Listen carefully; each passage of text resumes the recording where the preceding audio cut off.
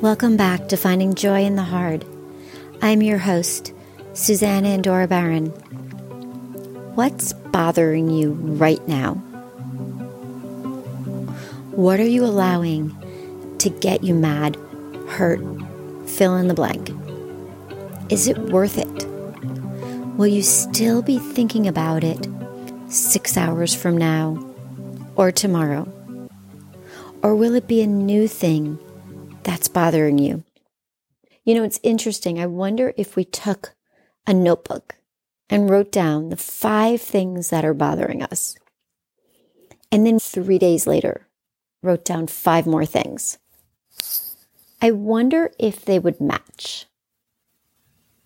Probably not. We'd probably be on to 5 new things. And it would also be interesting to see if the 5 things we wrote down on the first list had resolved themselves. Last year, my sink, it flooded. My kitchen sink broke, and it flooded the cabinet under the sink.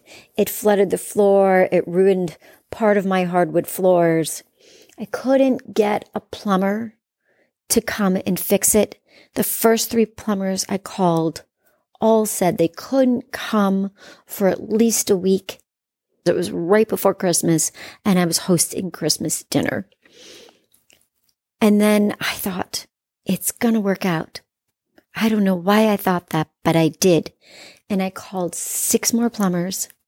And the next day, I had 5 plumbers calling back. And they could all do it. And I picked one, and they came, and they fixed it the very next day. But then, 1 to 2 days later, after they fixed it, I found myself getting frustrated because the plumber put the hot and cold on backwards, or at least backwards to what I was used to. And then I thought about it. Am I really going to let this bother me? 2 days ago, I didn't even have a working kitchen sink.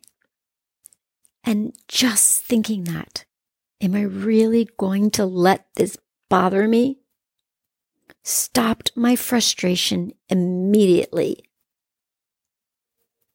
It seemed frivolous to get worked up over it and exert precious energy.